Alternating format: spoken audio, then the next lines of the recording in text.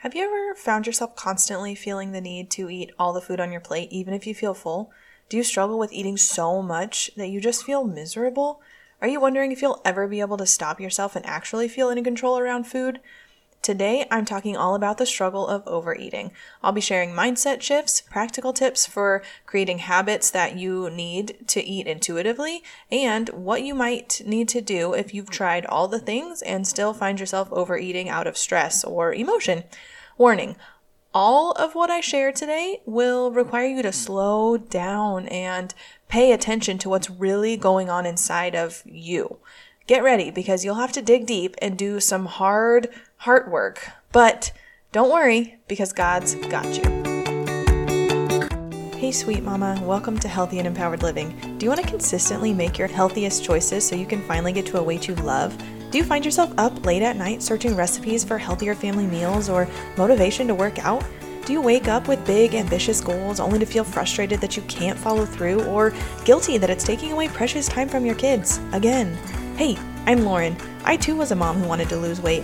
I too worried that my health was taking up too much of my time and energy and wished that I could finally let go of the number on the scale and have a healthy relationship with food and exercise. I wanted confidence and freedom to love my body and food and have more energy for the things that really mattered to me.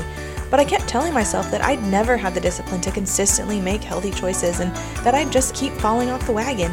Until I found a little secret that helped me get to and stay at a weight I love. In this podcast, you will find all the motivation and quick tips you need to live healthy consistently through mindful eating, fitness made simple, and mindset transformation so that you will live in true confidence at a weight you love and as the mama God created you to be. So pop in those earbuds, grab your healthy snack, and let's do this. Okay, so first things first, I'll just give a super quick definition of overeating. So on the most basic level, it's eating too much, right?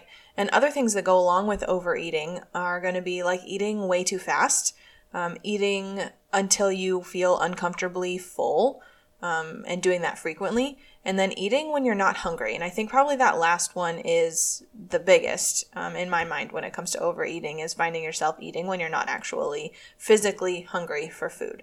So today I want to talk about the two mindset shifts that you can start implementing that will really begin to help you identify your overeating and then create the habit of not overeating, okay? So the first mindset shift that I want to encourage you to be thinking about is that you don't have to finish all of the food on your plate or all of the food in front of you just because it's there or because you think it's going to be wasteful if you don't finish it. Okay, I used to feel the need to finish every single scrap of food on my plate that I served myself, even if I was stuffed full. I even would finish my kids' food from their plates. I thought it was so wasteful if I just dumped it in the trash. Can you relate?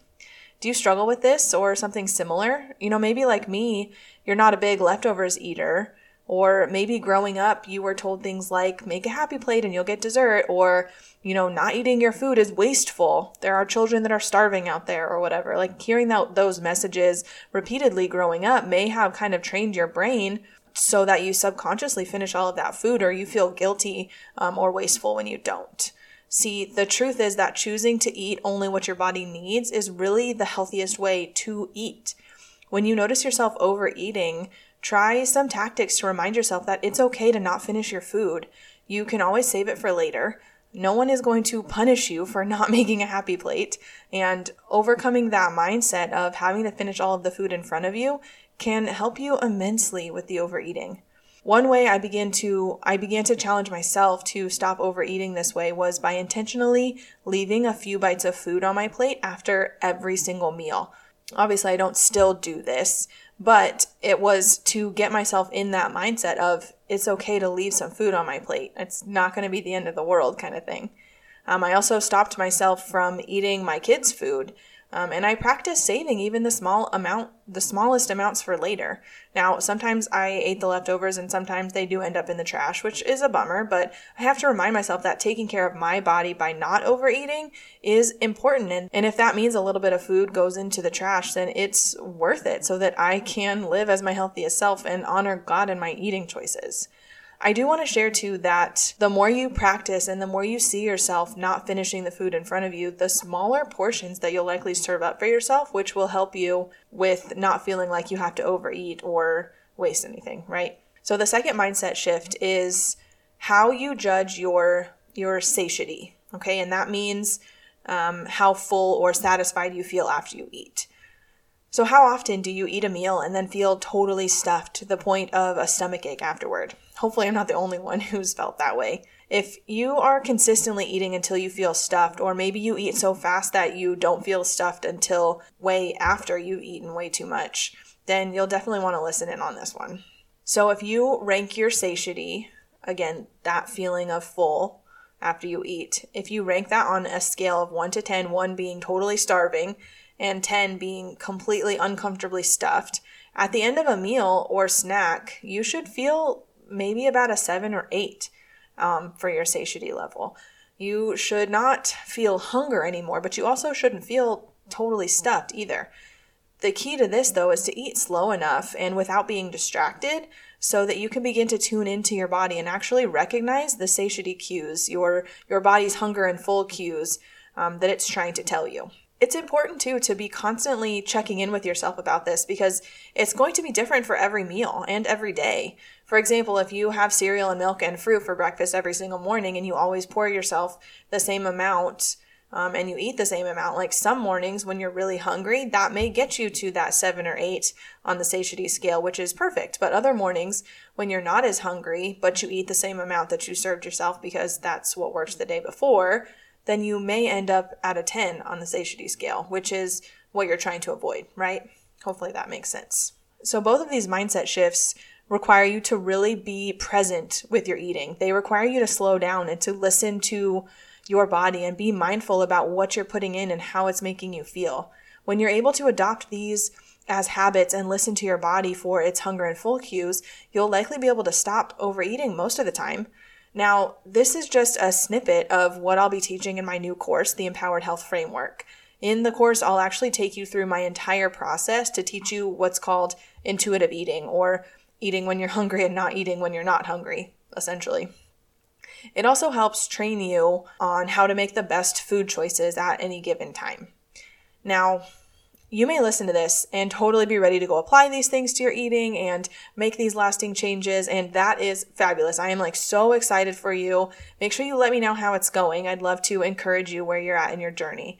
On the other hand, though, you may recognize that even if you did try to apply these things, you'd likely give in to the overeating anyways.